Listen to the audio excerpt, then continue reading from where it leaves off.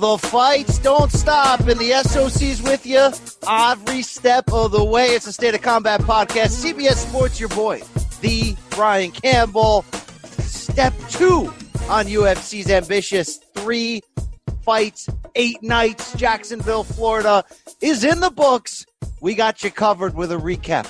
We got you covered with a preview looking ahead to Saturday's heavyweight tilt at UFC Fight Night Jacksonville 3. We also have a fine interview coming your way with Calvin Kattar dropping by fresh off that knockout of Jeremy Stephens last Saturday. Still recovering, by the way. He's going to let us know what it was like to fight in that empty arena, what it was like to keep climbing that ladder and the featherweight division. And we also got some royalty with you today, as always. It's the Hall of Famer. It's the earthquake survivor, the man who brings that heat. It's Sugar Rashad Evans. Rashad, my man, they got you and I working around the clock. You and I working 1 a.m. on CBS Sports HQ last night. It's bright and early. We back, brother. Hey, we back indeed. But listen, being busy has never been a bad thing for me, man. So keep him coming back, baby. That's what I'm saying. Look, I said it very early. I said, look, we're clowning Dana White when he's doing whatever he can to make it happen, when he's saying ridiculous things. It's like hiding from cancer. You can't hide from this thing. You can't hide. You can't hide. But then I was like, he may end up being Robin Hood when this is all said and done. Uncle Dana did get us back in the game. So shout out to that. And how'd you like Wednesday night fights, Rashad? Can you get used to that? I can definitely get used to that, man. It delivered, it delivered on so many different levels. It just wasn't all one style of fights. You had technical fights, and you had those ones that had you at the edge of your seat the whole fight. So good card. Absolutely. Continue to follow us at State of Combat on Twitter. 5-star review season if you like what you hear, and I know you do, wherever you can find fine audio, please. Okay, you know that business. Let's get the business out of the way. Let's get into the fight business, the hurt business. It was a light heavyweight tilt Wednesday night. In the main event, former title challengers Anthony Smith, Glover Teixeira, meeting really for a chance to kind of take that one step closer, maybe one win away for the winner from getting back at John Jones. Rashad, you and I sort of laid the groundwork coming in that if Anthony Smith could keep his distance, rely on his speed, be the fresher, younger fighter against the 40-year-old Glover Teixeira, he'd have a good opportunity, although the fight very close on paper to do it, for nearly 2 rounds. Lionheart had a great game plan. But hey, dude, watch out. The old man still got it. Glover Teixeira's power caught up with him. How impressed are you now? 4 fights in a row for Glover Teixeira over the past year that he's actually still in this and still a legitimate threat at 40. I'm very impressed. I understand how hard that can be, in order to train yourself at the level you need to. As you get older as an athlete, it gets tremendously difficult because you can't take the shots as you used to when you're a young and up-and-coming fighter. So you have to modify your training. He's done a great job of making those adjustments where he's actually adding skills to the game. He's actually getting better and perfecting that already great game. As we've seen, he weathered a storm that you don't typically see a guy that is 40 years old on what would seem to be the back end of his career take that kind of punishment from a younger fighter who's got that spark still in his punches and still has that pressure.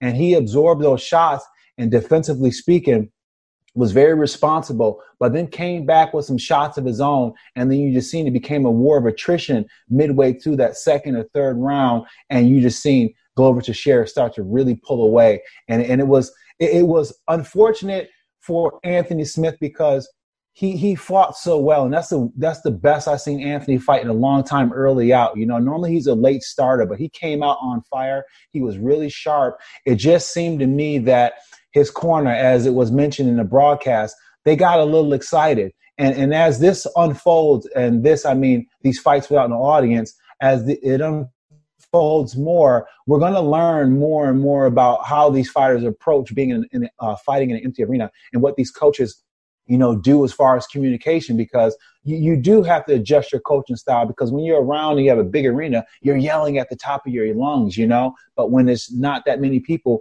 you got to understand the fact that you got to be able to give direction without putting your fighter into a frantic fighting pace. That's a great point. I thought Daniel Cormier on the broadcast last night really nailed the idea that When your fighter can hear everything you're saying clearly without a crowd, you can't just pepper him every single second with instruction, with this, with that. This is just the beginning of sort of the armchair quarterbacking we're going to do, by the way, of Smith's corner, because they let their guy out there to take a beating. And Smith it was almost unfortunate that Lionheart is that tough, Rashad, because he took a freaking beating. I don't know what else we could say. I mean, the problem here was this. Glover Teixeira, right at the end of the second round, hurt Smith, kind of figured out the timing, got inside, landed those punches that really bothered Smith's eyes and started to slow him down. Basically, from the midway round 3, I thought you could have stopped this fight because Teixeira's landing bombs. He's dropping Smith. He's getting on top. There was a problem, though. The problem was Glover. We love him. Great performance. He never quite went for the finish, meaning he never quite mounted up, tried to land 15 unanswered strikes, and gave referee Jason Herzog that justifiable excuse, okay, he's had enough.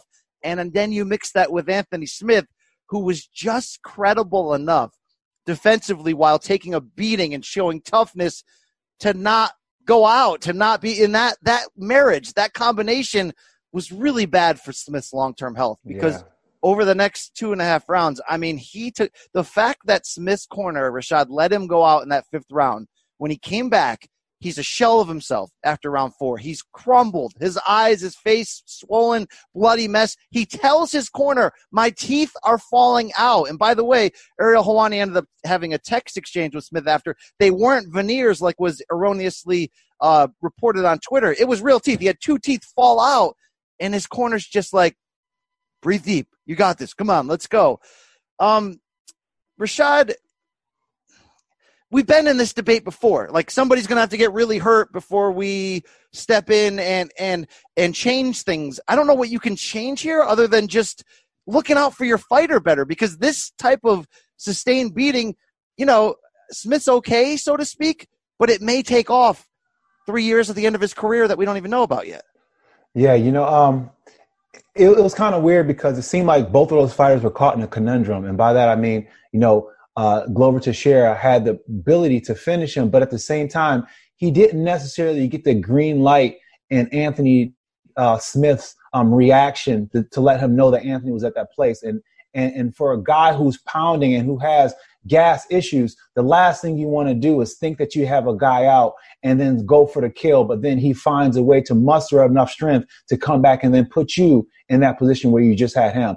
And Anthony Smith gave him signs of that, because whenever Glover Teixeira did get up or give him some space, he did hit with the pop like he still had his legs underneath him. So whenever fighters still hitting like they have pop, you have to always proceed with caution, because if you don't, then that's when you get caught, and only fools rush in, and you don't want to get caught like that. So he had to be responsible in that respect. But at the same time, the corner instruction, you want to give your guys good instruction. You want your guy to go out there and push himself and bring something out of himself that he does not know he have. But at the same time, you have to be able to look at your corner, look at your guy and say, is this fight a winnable fight?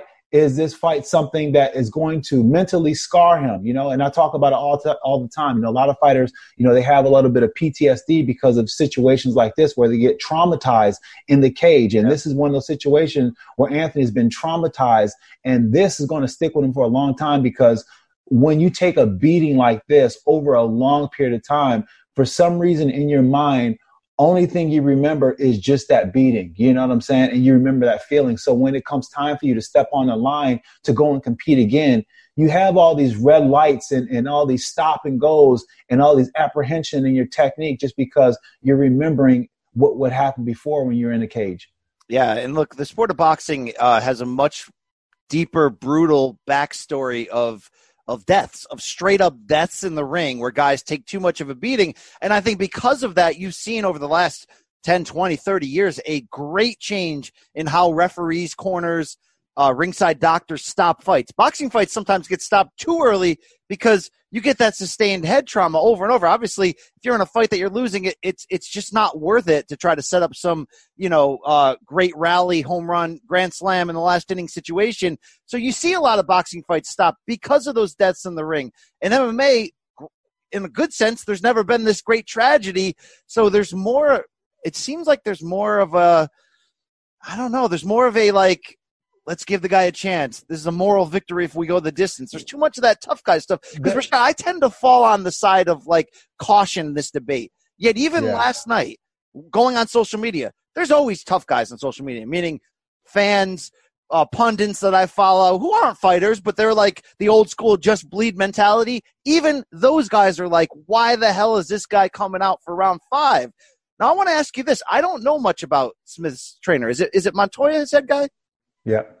Is this the same guy who last year left that guy Thomas Gifford to hang out to dry in the cage and keep getting battered when he was getting knocked down?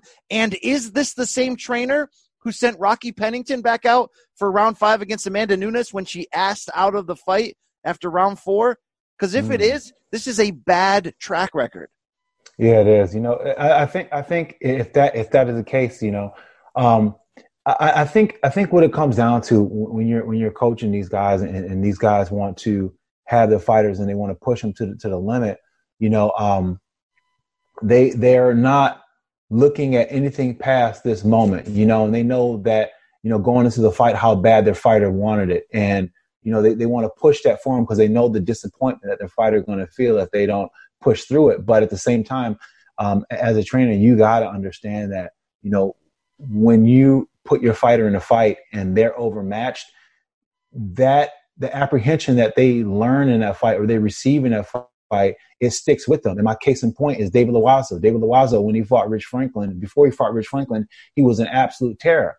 But in that fight, he took a beating, a one-sided beating for a long period of time. And then after that, he never mentally was the same. It just became harder for him to fight.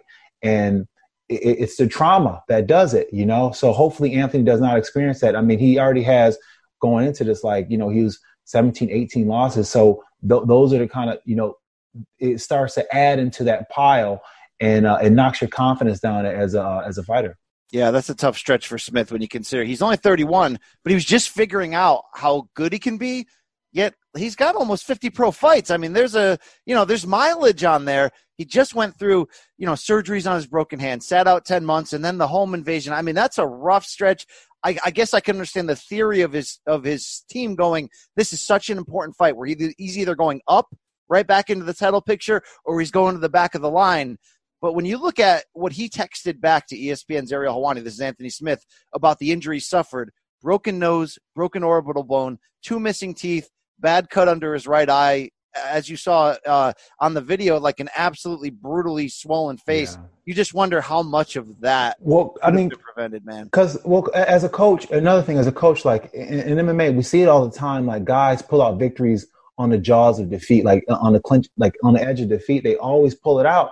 And in MMA, it happens more in boxing because of the fact that we wear, smaller gloves and stuff, and we can hit with more points of attack. So you do have those moments, and we have seen guys on the brink of disaster to come back and win that. So you hoping that's going to be your guy, but at the same time, when your guy is giving no signs that internally he has that in him, or he doesn't even believe that's going to happen, then that's when you got to be like, all right, ref, he's seen enough. And I think Anthony was giving him that signs because he kept looking down at the ground. He was just dejected. And if I'm fighting that guy, and that's another thing, like if I'm fighting him and I'm going over to share and I'm reading his body language, I know that I have him. And at that point, I can just take my time deciding on how much I'm going to let him breathe or not. Yeah, this is Mark Montoya, the coach of, what is that, Factory X? Is that the name of the team? Yeah. Yeah, tough stretch right there to go out on your shield like that. But Glover Teixeira finally dropped Anthony Smith easily in round 5, by the way. Took him down again later and then finally just sat on his chest and unloaded that barrage that got him out of there. But let's talk about Glover one more time here. You'd have to believe he's, one more big win away in a suddenly somewhat interesting light heavyweight title picture. John Jones at the top. Dom Reyes coming off that very close performance. You could argue he deserves a rematch. Then you got Jan Blachowicz. Then you got Maheta. Thiago Santos coming back soon. You heard Teixeira in the cage, Rashad. And you're a guy who's rebuilt your body at 40 and really seemed to learn some things along the way. He says he was young and dumb in 2014 when he fought John Jones, but it was going to the UFC's PI. It was asking the right questions, figuring out what he was doing wrong in terms of overtraining, and figuring out how to eat. You saw his body in there. Yeah. It wasn't necessarily a wonderland, but he was looking really trim and ready. How important is that wisdom, man, that you sometimes only get at the back end of your career? How much can that be the fountain of youth?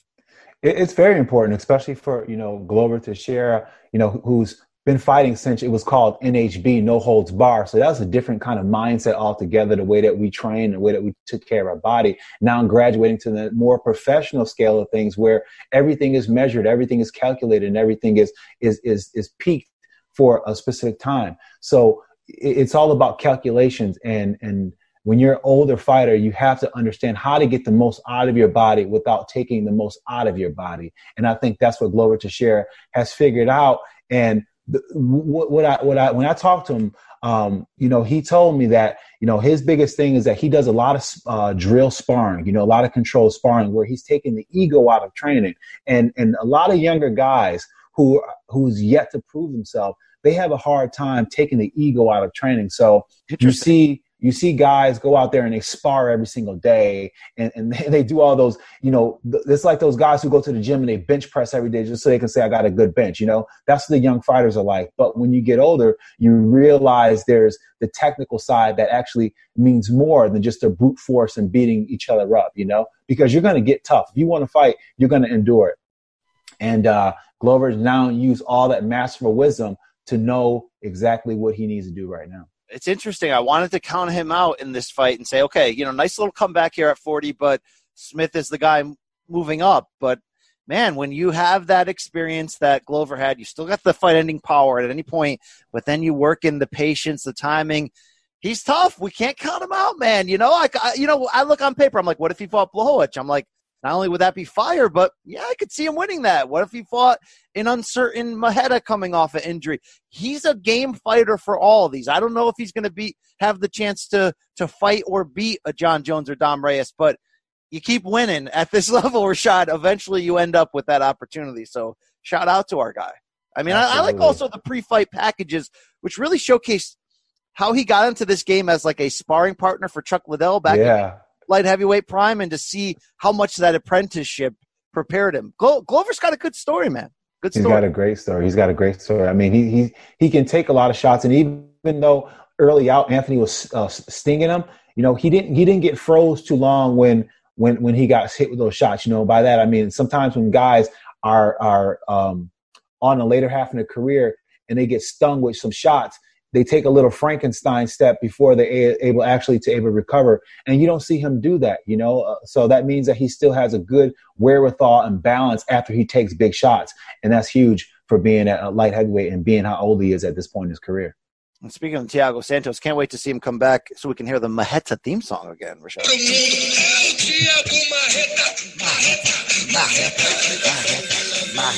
All right, shout out to Glover Teixeira, Anthony Smith.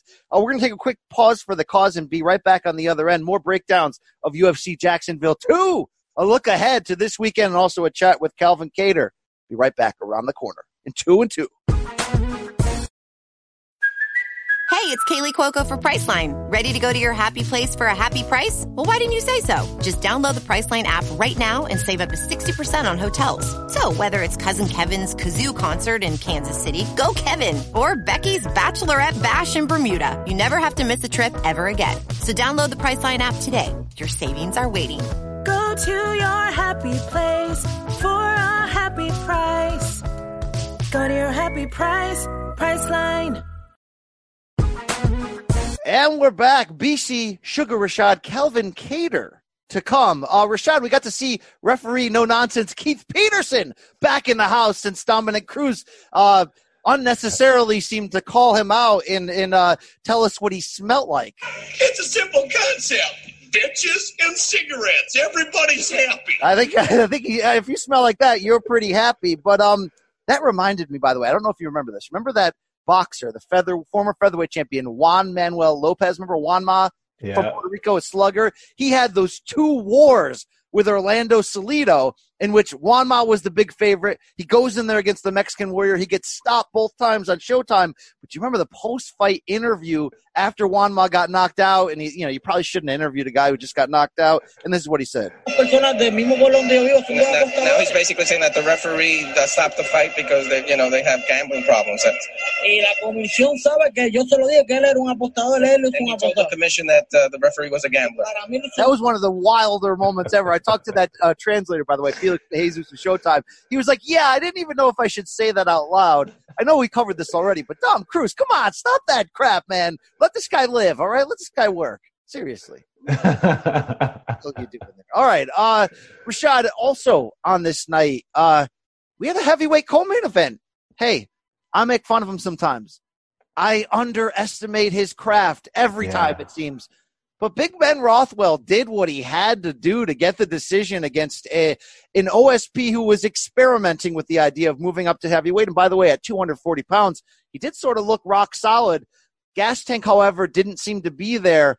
What are we going to do with Ben Rothwell? Because every time you want to count him out, he'll show you that he's quicker than you think.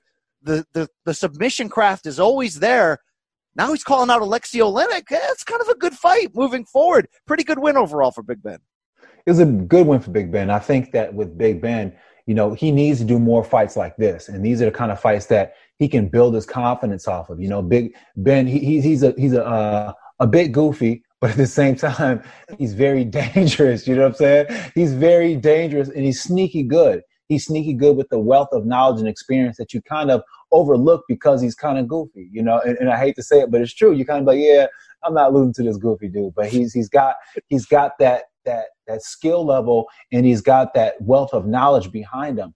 And, he can crack too. He's a legit contender, well-rounded fighter, and he needs more fights like this in order to start building that confidence. And I think once you see him have more fights like this on this level and performing the way that we've seen him last night, then we're going to start to see Ben Rothwell become what I think that he can be, which is a legit contender in this division. Now, look, OSP landed some big shots late to at least force this to a split decision on the cards. But let's talk about something here, because if you're a layman and you know nothing about fighting, and by the way, I'm not getting in there against anyone taking punches. So I'm not, any criticism from me goes on deaf ears. But if you're watching that as a layman, you're going, why is OSP running away from him when he's probably the bigger striker? Is there any justification for the way OSP fought? Because the whole time you just want to yell at the screen, stand in there and trade with him, but it's obviously easier said than done. Well, it seemed to me like OSP, instead of bringing the action to heavyweight, he took some of his lazy habits to heavyweight division. Sometimes in light heavy division, he has that standing around thing that he does, and he's able to get away with it because of the fact that he's a bigger guy and guys have to come into him, and then that's when he's able to use that athletic ability, that skill that he has, and that fast, quick twitch to catch people like we've seen with Shogun. So that's when he's been able to use it at light heavyweight. But at heavyweight, he has to change things up a little bit because now he's the guy who's a faster guy. So now he has to pursue the action. And I think later in the fight, when he was realizing that things weren't probably going to go his way, and we seen that that flurry at the end, he could have been doing that the whole fight. And that's what I was yelling at the screen. I'm like, bro, you had it the whole fight. That was your advantage. And now you're starting to see it, but now it's too late, And I think it was a fail in the fact that he didn't feel as confident as he needed to being in there. But I don't think that being at heavyweight for him is a fail. I just think that he needs to just change his mind about his approach to the fight game. Yeah, you'd like to see more aggression there. But look, Ben Rothwell's sneaky counter shots, causing that clinch, the knees. I mean, he was able to give him pause for sure. I think the other giant standout on this card, Rashad, was Drew Dober at lightweight, coming in on a 2-fight knockout streak. But this was a tough matchup on paper against Alexander Hernandez, and I was a believer. I still am in Hernandez. There's a lot to work with there in terms of a potential title contender. But Drew Dober is what's right now because his southpaw boxing, the quickness, the confidence, getting the second-round stoppage against a very game Hernandez,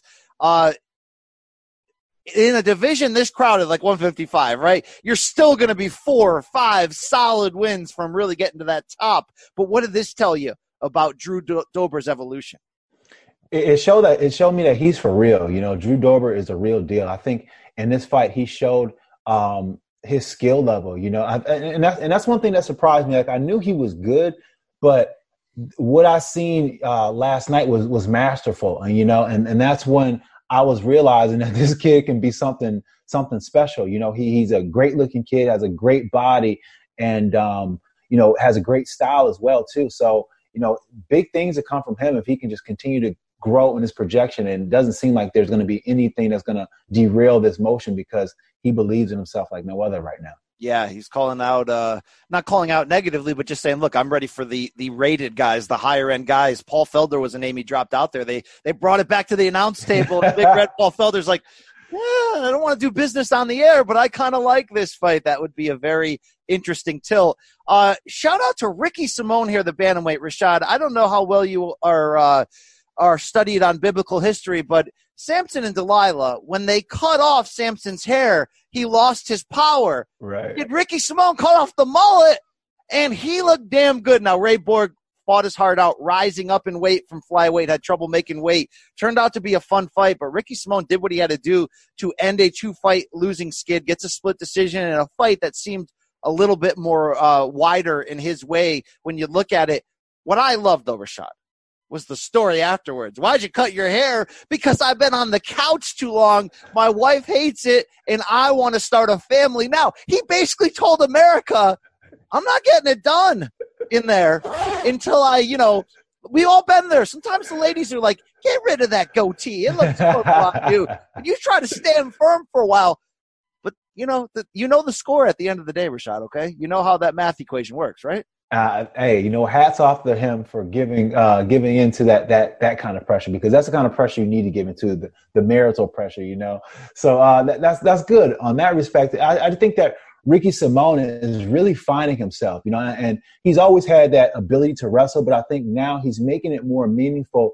And by that, I mean, he's using more ground and pound, he's using more control. It's one thing to be able to take a guy down, but, be able to land some shots as well. He's getting better at that. Even though we didn't see him control as much as he's going to need to in order to be a true force in the weight class, we've seen him with the ability to do wash and repeat, which is a very important process if you're going to be a dominant fighter in this weight class, wash and repeat. How many times can you take a guy down with him fighting and getting back up, because that's a true testament to your wrestling prowess if you can keep on doing something like that. The Kamaru Usman style, Colby Covington style. That's the kind of thing that he should try to look forward to implement his style. But I think that, with his growth and continued success, I think this kid can do something in his weight class. This kid, by the way, he beat my godson in the Contender Series to get in the UFC. So hats off to him. Hats off to him.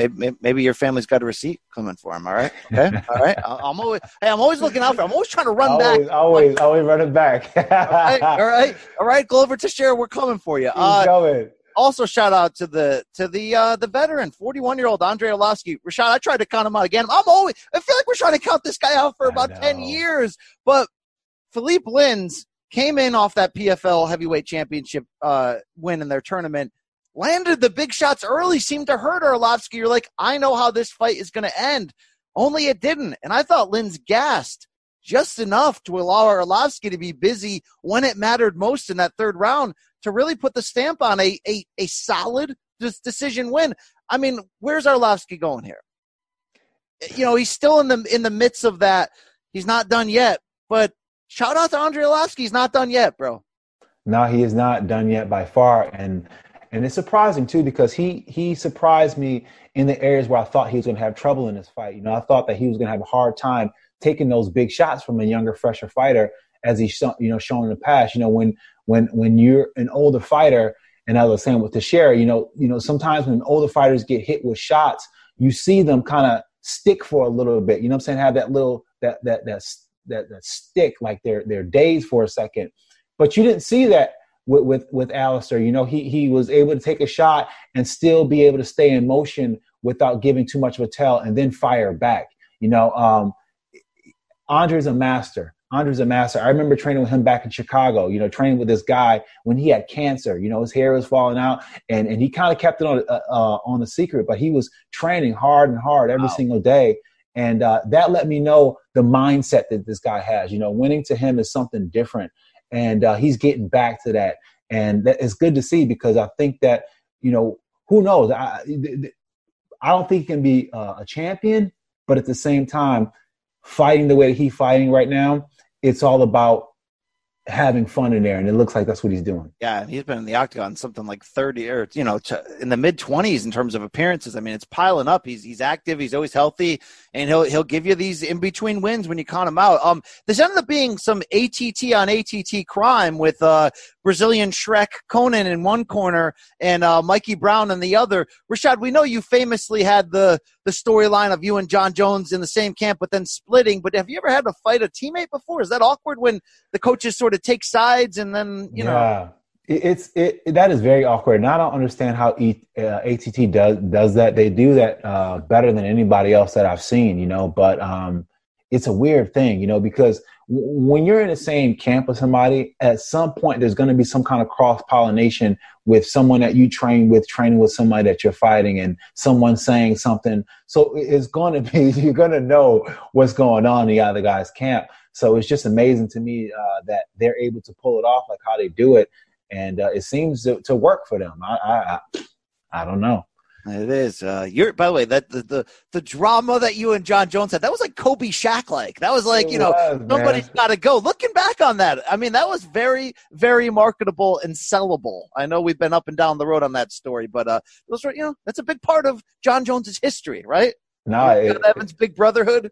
Yeah, that definitely was. It definitely introduced him to the world in a different kind of way. Absolutely. Look, Thiago Moises getting a submission heel hook on Michael Johnson, the lightweight. This was, one of your highlights of the night, because that tap was quick. What does that feel like, Rashad, when you're in a fight and then suddenly you tap that quickly? I mean, we're talking major league pain, right?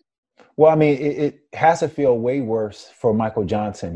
Typically speaking, that'll suck for anybody. But for Michael Johnson and the run that he's been on lately, it's just been a run of bad luck, and, he's been in fights and he's just been losing by the smallest margins. And you can go back and look at his last few fights and you can just see it's just a little lapse in concentration costing him the most in almost every single one of his last few performances that he's lost, and it's just like, man, it's if he would have won those fights, he would have been one of those guys that we're talking about in the conversation. And when you're talking about guys in the conversation who should be in the conversation, you're talking about a guy like Michael Johnson, who's got wins over Tony Ferguson, who's stung Khabib, and who's been in there with Justin Gaethje and had one of the greatest fights. He beat Dustin Poirier. This guy, Michael Johnson, is one of the missing elites that should be up in the up echelon that weight class, but he's struggling right now, and it's sad for me to see, because I know the passion that he has inside, and I know how much he gives for each and every single one of his camps, and it's just heartbreaking. But it reminds me of, remember how sometimes in the NBA, I remember in the early 2000s, like the Western Conference would be so stacked with teams. The East would be so barren that like a crappy team like my team, the 02 Celtics with Antoine Walker and Paul Pierce, that team sucked. Yet they shot 53s a game, and suddenly they're in the Eastern Conference Finals. And you look at the West, you'd be like, oh, man, look at that 7th seed. If they were in the East, they'd be a player. If Michael Johnson had a different schedule or was a different time in history, he'd be a player and a title contender, but somebody has to lose when you keep matching the best of the best. And he's, it seems like he's piled up losses, yet when you really look at that resume, it's like, oh, yeah, he lost to Khabib when he rocked him. Oh, yeah, he lost to this guy when he was in that fight. Oh, yeah, the Justin Gaethje fight of the year that time. He had, Gaethje looking like he was ready to go. I mean, somebody's got to lose, Rashad. But somebody has to lose, but not for nothing, though. Like, I don't agree with how he's being matched up. Straight up. I think that the way that his team is matching him up, it's about it looks like they're letting him pick the fights after he just lost. You know what I'm saying? Where he's like, yeah, I'll fight him, but it's not about what's the best for his style. I think that Michael Johnson Michael's always struggled against the grapplers who can grapple at that level. So let's get him until he gets his confidence back. Let's get him with somebody who's going to stand in the center and burn it out with him. So, you know what I'm saying, to get him back feeling himself again. And then we start putting him against the matchup with guys, with the grappling and stuff like that, the ones he struggled with. But I think that, I don't think that his team is doing him a service because they keep, going into where his weak spot is with these matchups that they're selecting for him. Yeah, absolutely. And shout out to Brian Boom Kelleher moving up to featherweight last night, getting a big victory, knocking out Hunter Azur. They keep burying Kelleher on the undercards here, but he's on a nice little run. All right, Rashad, we're going to throw it to Calvin Kattar, the rising featherweight. Joe Rogan calls him the dark horse of the division. And after that knockout of a well-tanned Jeremy Stephens over the weekend, we're going to hear about what Kattar's future plans might be. We'll throw to that good old Boston I know he doesn't call himself the Boston Strangler. What does he call himself? Something related to Boston, all right? Yeah, he's wicked awesome. It's Calvin Kattar coming at you. Enjoy. I feel great, man. A little beat up, but beat up with a win. I'd rather be beat up with a win than healthy with a loss, Absolutely, man. Congratulations on such an exciting victory, which, I respect the price you pay to get it, but how good does it feel, man, to get a highlight reel win after such a crazy build-up to get there? Yeah, there's nothing like it. I think throughout that camp, I was really able to just focus all my energy towards the mental preparation. I felt like there's a lot of chaos going on, and to be able to try to dial in, it was a good opportunity to do that. All things considered, and it was all that focus was a nice distraction from what's really kind of going on. And now that I'm on the other side, I just can't wait to get back to work and keep pushing forward. Yeah, absolutely. That's a huge win, man. You come off that loss to Zabit, but one in which you look really good, and then to package that up with stopping an always game Jeremy Stephens, and a guy who, look, when he missed weight, fight history. Guys that tend to miss weight end up being more dangerous. I don't know if that's because they don't have to cut or they're angry about giving up the purse, but that first round on Saturday against Jeremy Stephens, man, he made it hell in there, and you were able to really stay above water. How tough was that open for you? Yeah, I was just calculating, doing some just building up some data, from when he was giving me that first round, and then I felt like I was able to. He definitely edged me on the first, but by the second, I was able to sit down, find my combinations a little bit better, tighten up those gaps, and then I was able to capitalize for a big shot. So I wonder, if it had gone into the deeper waters, would he have been able to, keep that first round pace, but. Didn't have to find out after the second. I landed a big shot. He had a great tan, so shout out to Jeremy Stephens on that. But he's always a knockout threat in there. When he loses, it seems to be to very good competition. Was that a strike, the one that you finished him with, that right elbow? Was that something you had thought of coming in, or is it, how does that come into your mind at that moment? Because it seemed like such a sneaky and dangerous strike to land. Yeah, definitely. We were working it the last 5 months with my time mitt holder, Jake Manini. We've been working elbows, knees, kicks, long-range weapons, and then also with Bazooka Joe in Canada, he was helping me out. We went out there, visited him, got some insight from him, but got a lot of good feedback. And then me and Jake just getting to work every week, landing big elbow shots followed by knees, and this way, when it came out come fight night, it just happened kind of smooth, But, yeah, we were practicing all camp, especially because Jeremy's a tough guy. Like you said, I don't know how many guys have finished him with a punch to the chin. If you're going to put Jeremy out, I think you got to do it with an elbow or a knee or something to the body. Yeah, no question about that. We saw your reaction after the fight.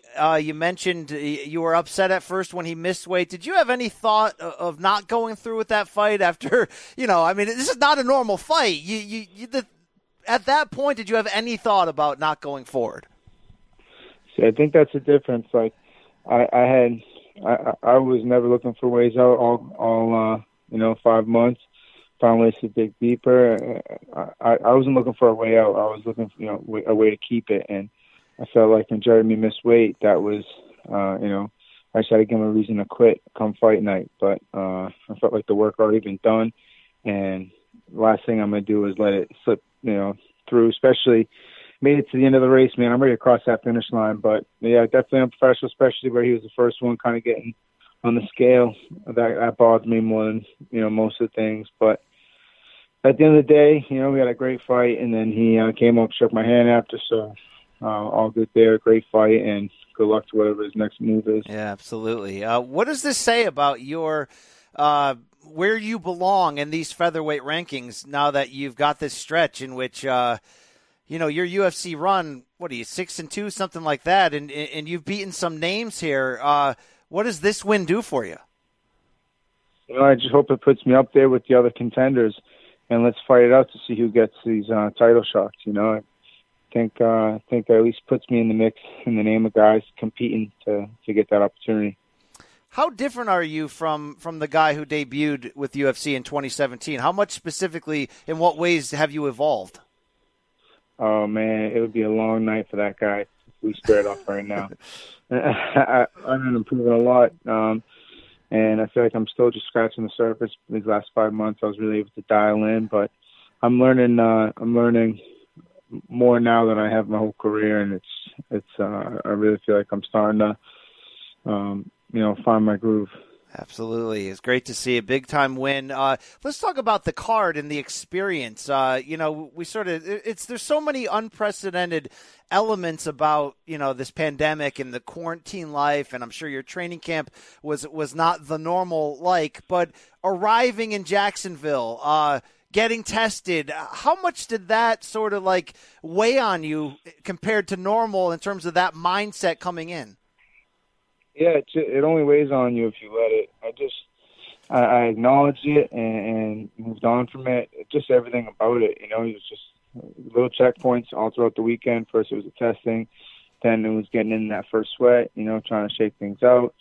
Then it just constantly, like I usually say, just trying to be in that moment each day. And then when fight day came, it was just a day. Now it's over. Now my main focus is recovery and just staying dialed into the moment, man, and not being distracted by things that are out of your control. And I was able to work that a lot, not only fight week, but the last 5 months. I really feel dialed in now, and I want to ride that momentum into the next one. What is a more difficult moment to get through, eating a right hand from Jeremy Stephens or having a foot-long Q-tip placed through your nose to swab your brain for the COVID test? Well, if you're landing a right elbow, big right elbow, when you're eating the right hand, you don't feel so bad about it. But like I told the other guys, I'd trade a rook for a queen any day of the week. Yeah, absolutely. There was a lot of unique elements inside the arena in the fact that there's no fans, which, we'd seen a couple months back in Brazil. But I feel like this time it was even more apparent that you guys were going to be able to hear the announce team and potentially use that information. How clearly could you hear the words coming out from the likes of Daniel Cormier while you're in the midst of focusing on the fight? Yeah, that was pretty funny having someone commentate your fight. It's like Rob Font in the gym just talking shit, getting the whole gym hyped. He landed a big shot. He's like, "Oh, you're going to take that? You're going to take that?" That's pretty much what Cormier and them were doing. And it was pretty funny the way it played out. But it was more so when you were over by their corner. Other than that, I was really trying to listen to my coaches and my corners. Could you hear the coaches easier than in a normal fight? Yeah, definitely. It was a little bit. Everything was a little bit more calm, aside from obviously the hyped up pressure, but internal pressure. Want to perform, and with the way it all played out, I love, like I said, I like to learn off wins, and I feel like I was able to take some good positives away from it, and also some things I want to work on for the next one. Yeah, absolutely. Would you be into another empty arena match? Was that experience something that that affected you at all in terms of? As long as it's in a cage, I don't care where we go, what we do. Anything more than that just adds to the story and the memory. Well, speaking of stories, I wanted to ask you for a story here. Whereas you debuted with the UFC in 2017, but you've been fighting professionally going back to 2007 when you were 19.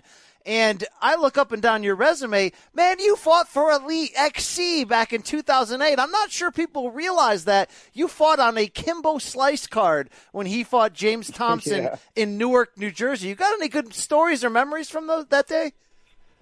Man, I just got done training with the Diaz brothers out there in Cali for like a week.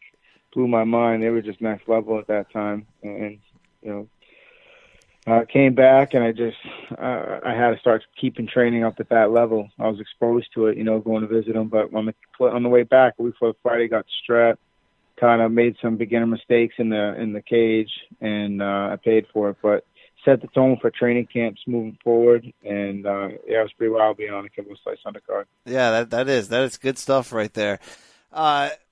How soon do you think you can get back in? It's such an uncertain future, but Dana White has said they're going to put off 3 cards in 8 nights this week in Jacksonville. Business appears like it could be back to normal right now, starting every weekend. So, what's your future looking like? I definitely want to stay busy. My plan was 2020 to go 3-0, and it's my goal. And right now, good checkpoint, but looking to finish the year strong, ride this momentum, and hopefully take something soon, and then followed by maybe another one when my teammate Rob Font's getting healthy. Maybe by the end of the year, would be nice. Dana announced that it looks like a featherweight title rematch is coming between Holloway and Volkanovski. You have any thoughts on how that may play out?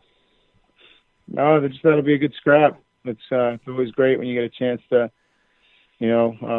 watch some top-notch fights and get some good feedback on what all their styles are. Right now, all these guys are potential opponents, and I'm gonna enjoy some study and watch them compete. They had a hell of a fight last time. I look forward to the next one.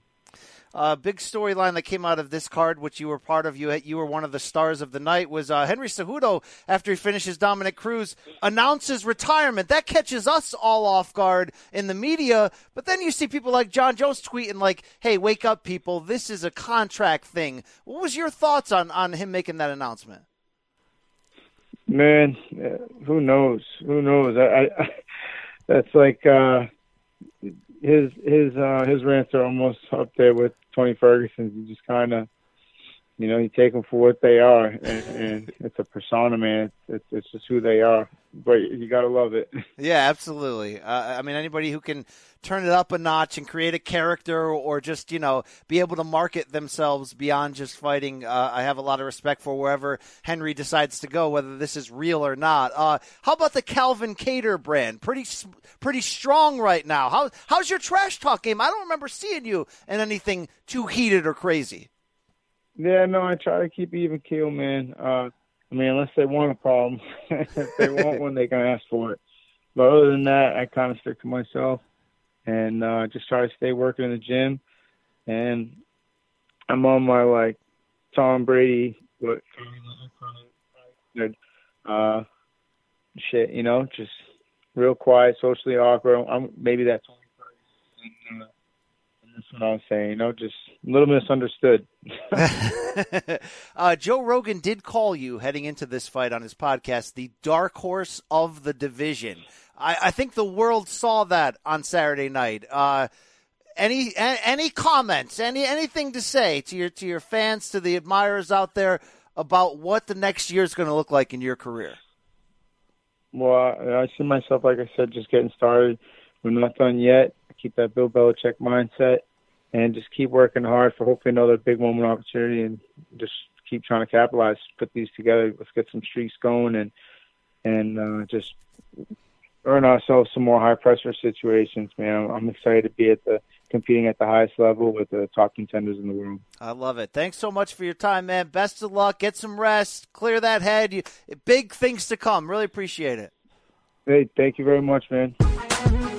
All right. Special thanks to CK there, Calvin Kattar. Rashad, I'm always asking myself, I don't talk to fighters a lot after they win. It's always preparing for the fight, right? You're in the promotion of the fight. Right. Now I kind of understand. I felt bad. Calvin Kattar was a good sport and a great interview, but you could hear the pain in his voice a couple days removed. It's a big win, but you got to pour some out of that jug to get those wins, man. Have you historically done interviews like right after a really tough win? Yeah, I have, it's a process, because you're so raw. You're still going through a lot of thoughts and emotions, I know that after I'll have a long day mowing the lawn, it's tough for me to get out of a chair at the end of the day. I can't imagine being in like a 5-round fight or something, and then 2 days later, you're trying to stand up and live your life. You guys are warriors, all right, Rashad? Freaking warriors. The hardest part is just getting on the plane and flying home the next day. That's the hardest part. When your legs are all beaten up and they're all bruised up, sitting in the plane for 5 hours. Ooh, that's brutal. Absolutely. All right, let's get into – first of all, shout out to Khabib Nurmagomedov's father, who is reportedly in a coma here in Dagestan with an illness that I believe they were reporting it as a severe pneumonia, not necessarily COVID, but it's gotten worse. You've seen a statement put out by Dana White in UFC. Wow, Rashad, we know the importance that this man has had as a mentor and trainer for Khabib and a lot of other fighters in that, Dagestan wrestling system there. Our thoughts and prayers for sure. Yes. I'm not going to attempt to mispronounce Mr. Nurmagomedov's first name, but he's been unable to travel to Khabib's fights due to visa issues. But the guy's the real deal. Really, really hope that he can come out of this. Yeah, and what a great guy as well too. He's one of the most caring guys that I've met. Always comes and gives me a hug and just.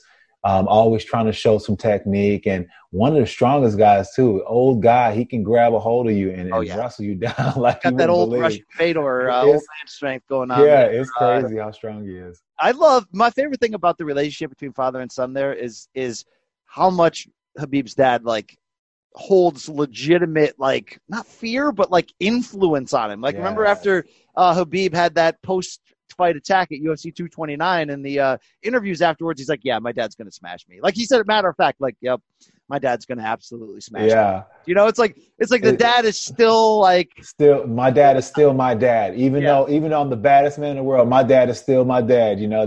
That's awesome, man. And that's how it should be, Absolutely. I am his daddy. Absolutely. Thank you. Thank you, Connor. All right, let's get into this weekend's card. It's night number 3 in Jacksonville of these 8 crazy nights for UFC.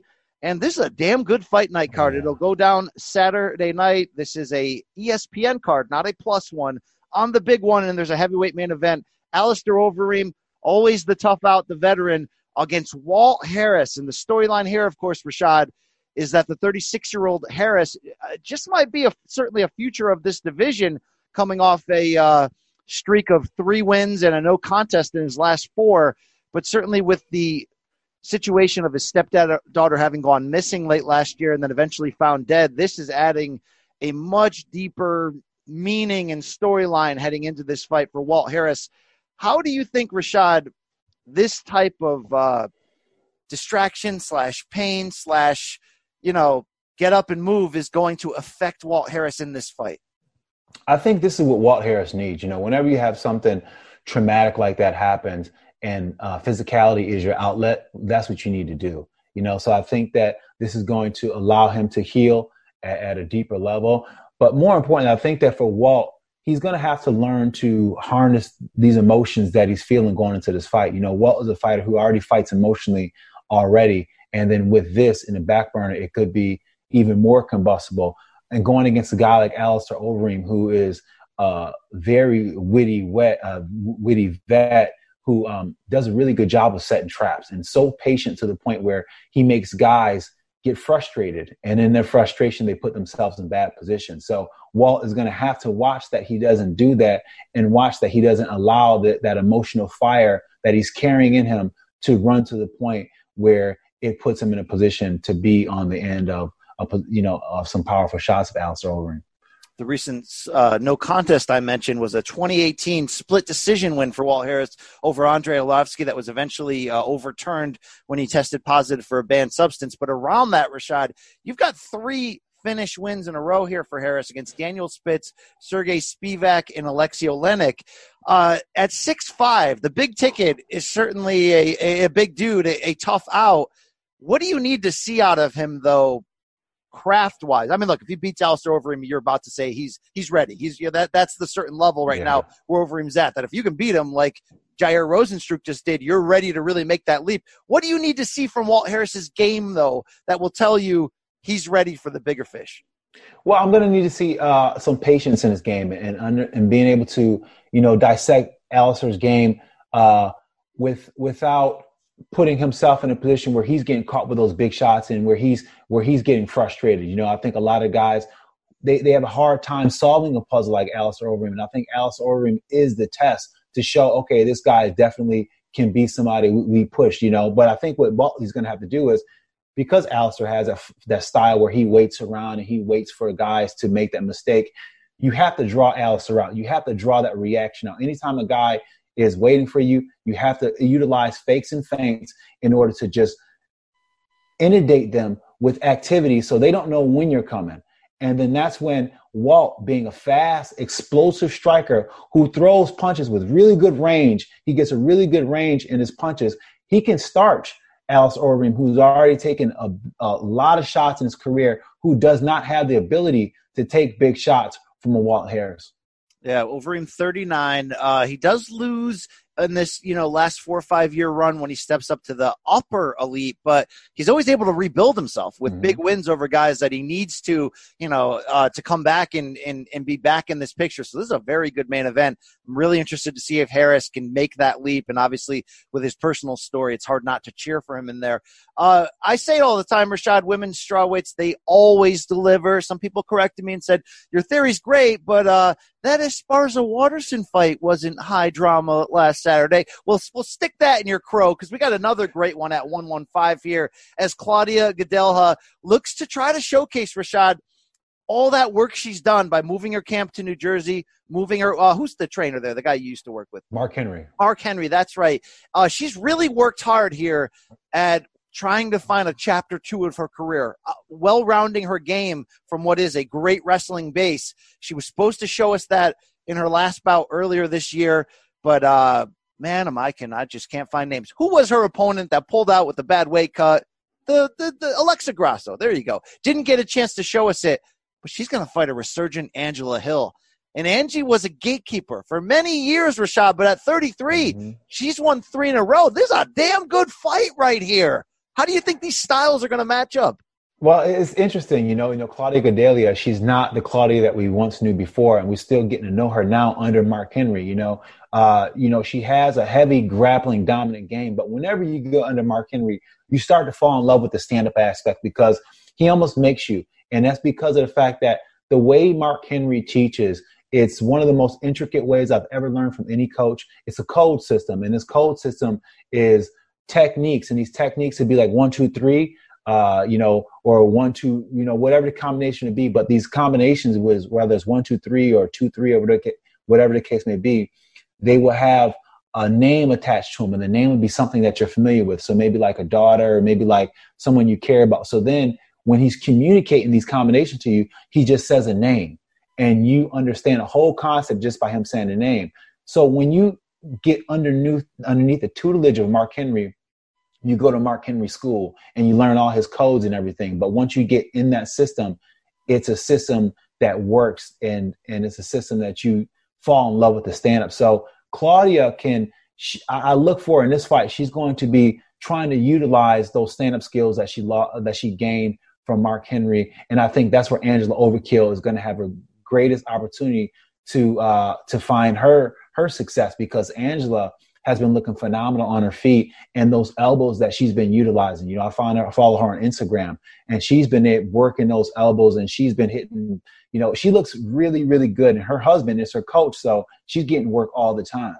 Yeah, it's a great fight, and I follow Claudia on Instagram. Oh, yeah! Sorry about that, but she's in great shape right now. Shout out to Claudia. Every time you say Mark Henry, I think Salmon Jacket, WWE. It's just not hard not to. I got a lot left in the tank! Shout out to WWE Hall of Famer Mark Henry right there. Love this fight. Love to see if look, Angie Hill's figured some things out, like we mentioned, but if Claudia gets by this and can get further up that title picture, man, I'd see her a third time against JJ. She wants you on a bad another time. I'd see her again against the likes of an Andrade. There's some thunder Claudia can make. She's marketable. She's fun. I like when a fighter hits that sort of turning point, Rashad.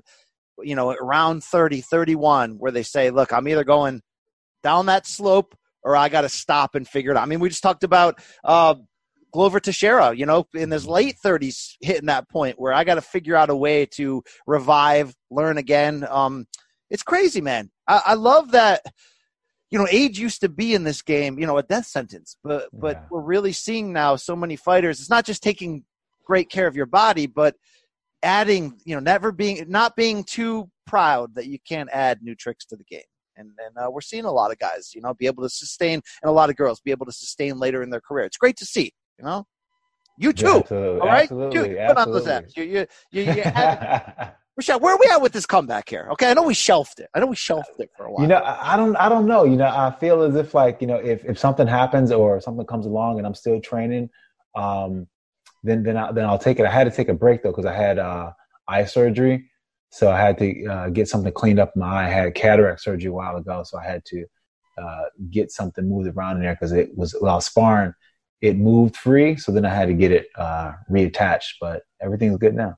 Okay. I do a new series on Showtime Extreme called Morning Combat Strike Force Classics with the great Scott Coker, in which we look back on big-time fights over history. Maybe I'll get on the horn and be like, Scott, put a word in for your boy. Yeah, here's a great idea for a fight, Scott, okay, in Bellator. It's called Machida Sugar Rashad Part 2, all right? It's called Receipt Season Coming, all right? That's what it's called, okay? I'll pull that. Hey, why do I need a manager? I got BC. That's what I'm talking about. Ali, take a step back. All right. Hey, here's the fight I want to see most Saturday night. I think it's going to be your fight of the night. Dan Ige, rising featherweight, Hawaiian, all action, has a nice striking system there in terms of volume that he's putting out, but he's fighting the master of violence, Edson Barboza here. Rashad, how concerning is a wrong word, but Barboza's 35, lost 4 of 6, and he's moving down in weight. You've moved down in weight late in your career to try to find new life at middleweight. Should this be looked at as a desperate move for Edson Barboza here entering this fight? That remains to be seen. I have to still look at where he's coming from, and really talk to him and just kind of see where his mindset is. But typically speaking, that is, that is an indication where he's just kind of finding, he's running into a little bit of uncertainty, and as you get older, the last thing you want to do is cut weight if your body's not naturally going that way. You know what I'm saying? Because if you're cutting weight when you shouldn't be, then you're putting a lot of stress on a body that's already taken a lot, so you want to move up. But if you're losing, size and you're losing stuff like that, then getting to a proper weight class could be better for you. But at the same time, Edson is a fighter who was, to me, was an almost that guy. He's been in there with the best, and he's definitely one of the best, but he was just never at that level, and I think he's still hoping and trying to reach that. And maybe that's what he's thinking. Dropping down to his weight class would be a push to try to get him into that trajectory. But nevertheless, he does have an outstanding skill set that gives him a lot of pause for any fighter and a big challenge for fighters, especially a guy like Dan Ige, who's now stepping up to the upper echelon and fighting guys like Edson Barboza. Yeah. Dan Ige has a wrestling game, that grappling game that he's so proud of because he's been under the tutelage of the Khabib Nurmagomedovs and the Dagestanian fighters because he's done a few camps with them. So he's got that in his mindset, and it's going to be interesting to see if he can implement that style, because he called himself he has a nickname. It's like Khabib something Ige or something like that. He has a nickname like that. So. I like the pace that Ige can put out there.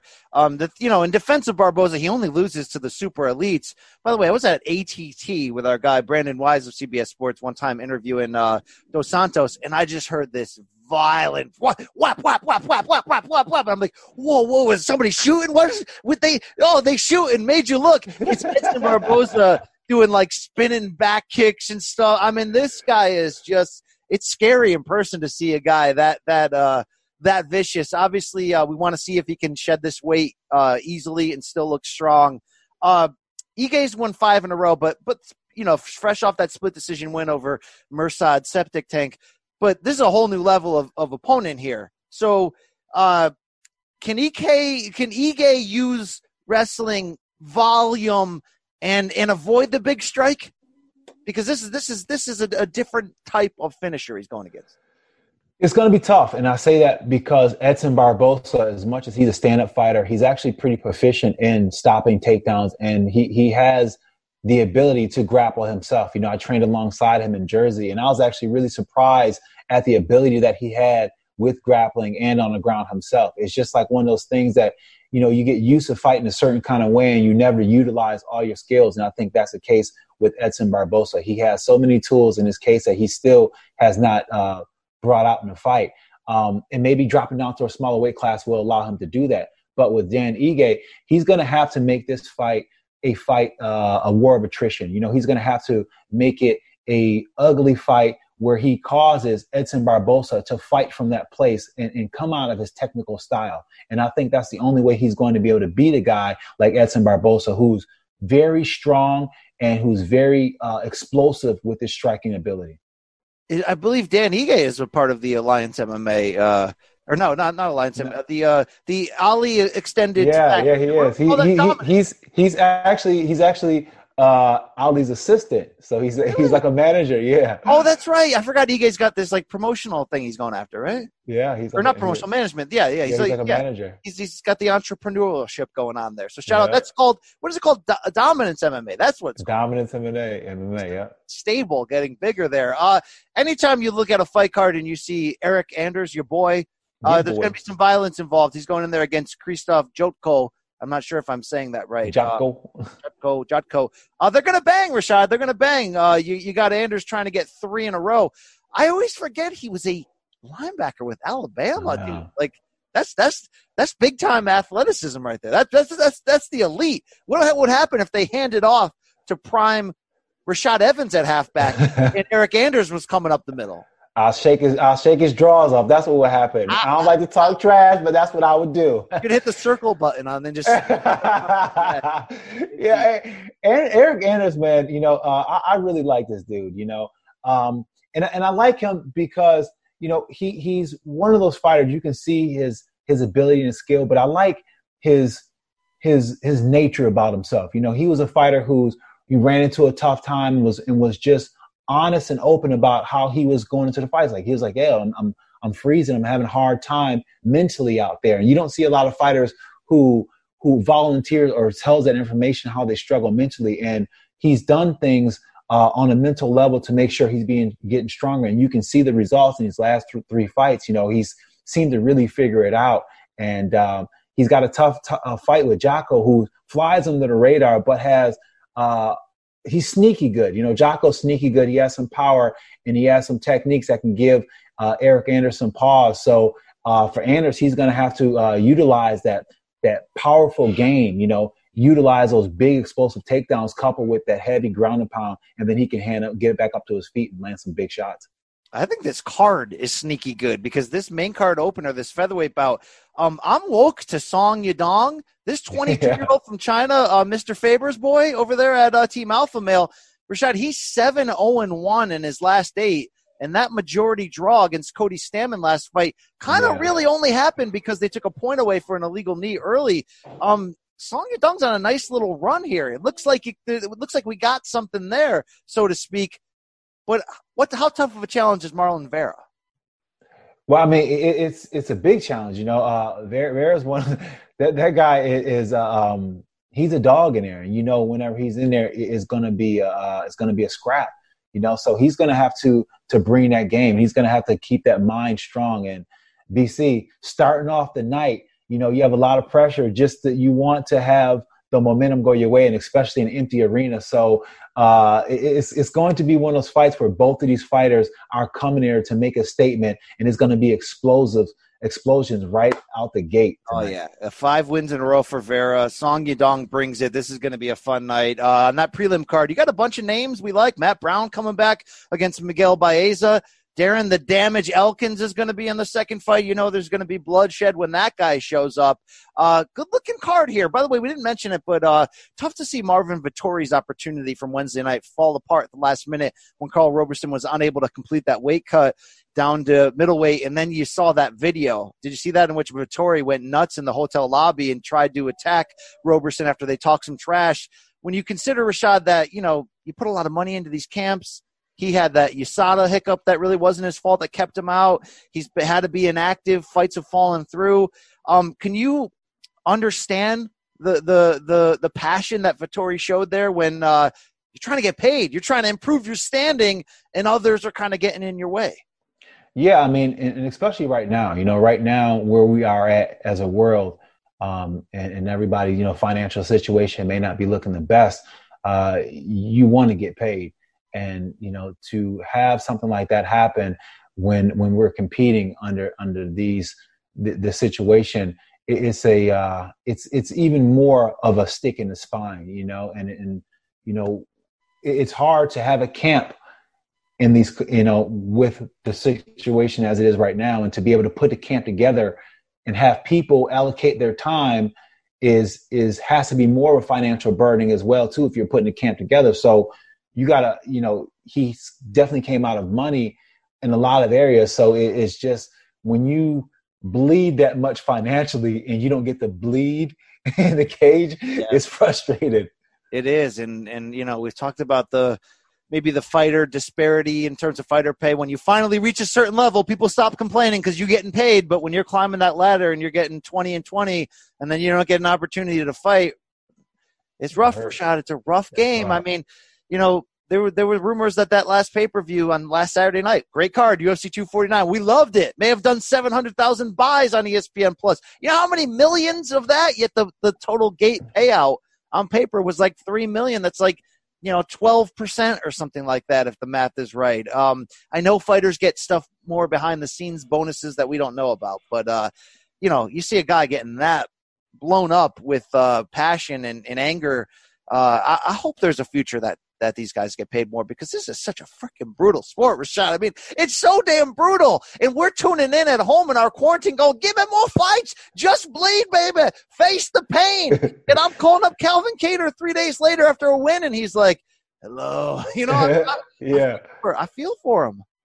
Yeah, I mean, I think our day would come. You know, I think the day of the fighters will come. I think it's right now, you know, when you look at all the great sports, you know, like, you know, basketball, football, and all these other big three sports that have went through this period, this infancy period, where they, you know, had to go through this in order to establish the rights that the players and everything have. And UFC's, you know, we're still going through that as fighters. And, you know, eventually one day the fighters will come together and there'll be some kind of union.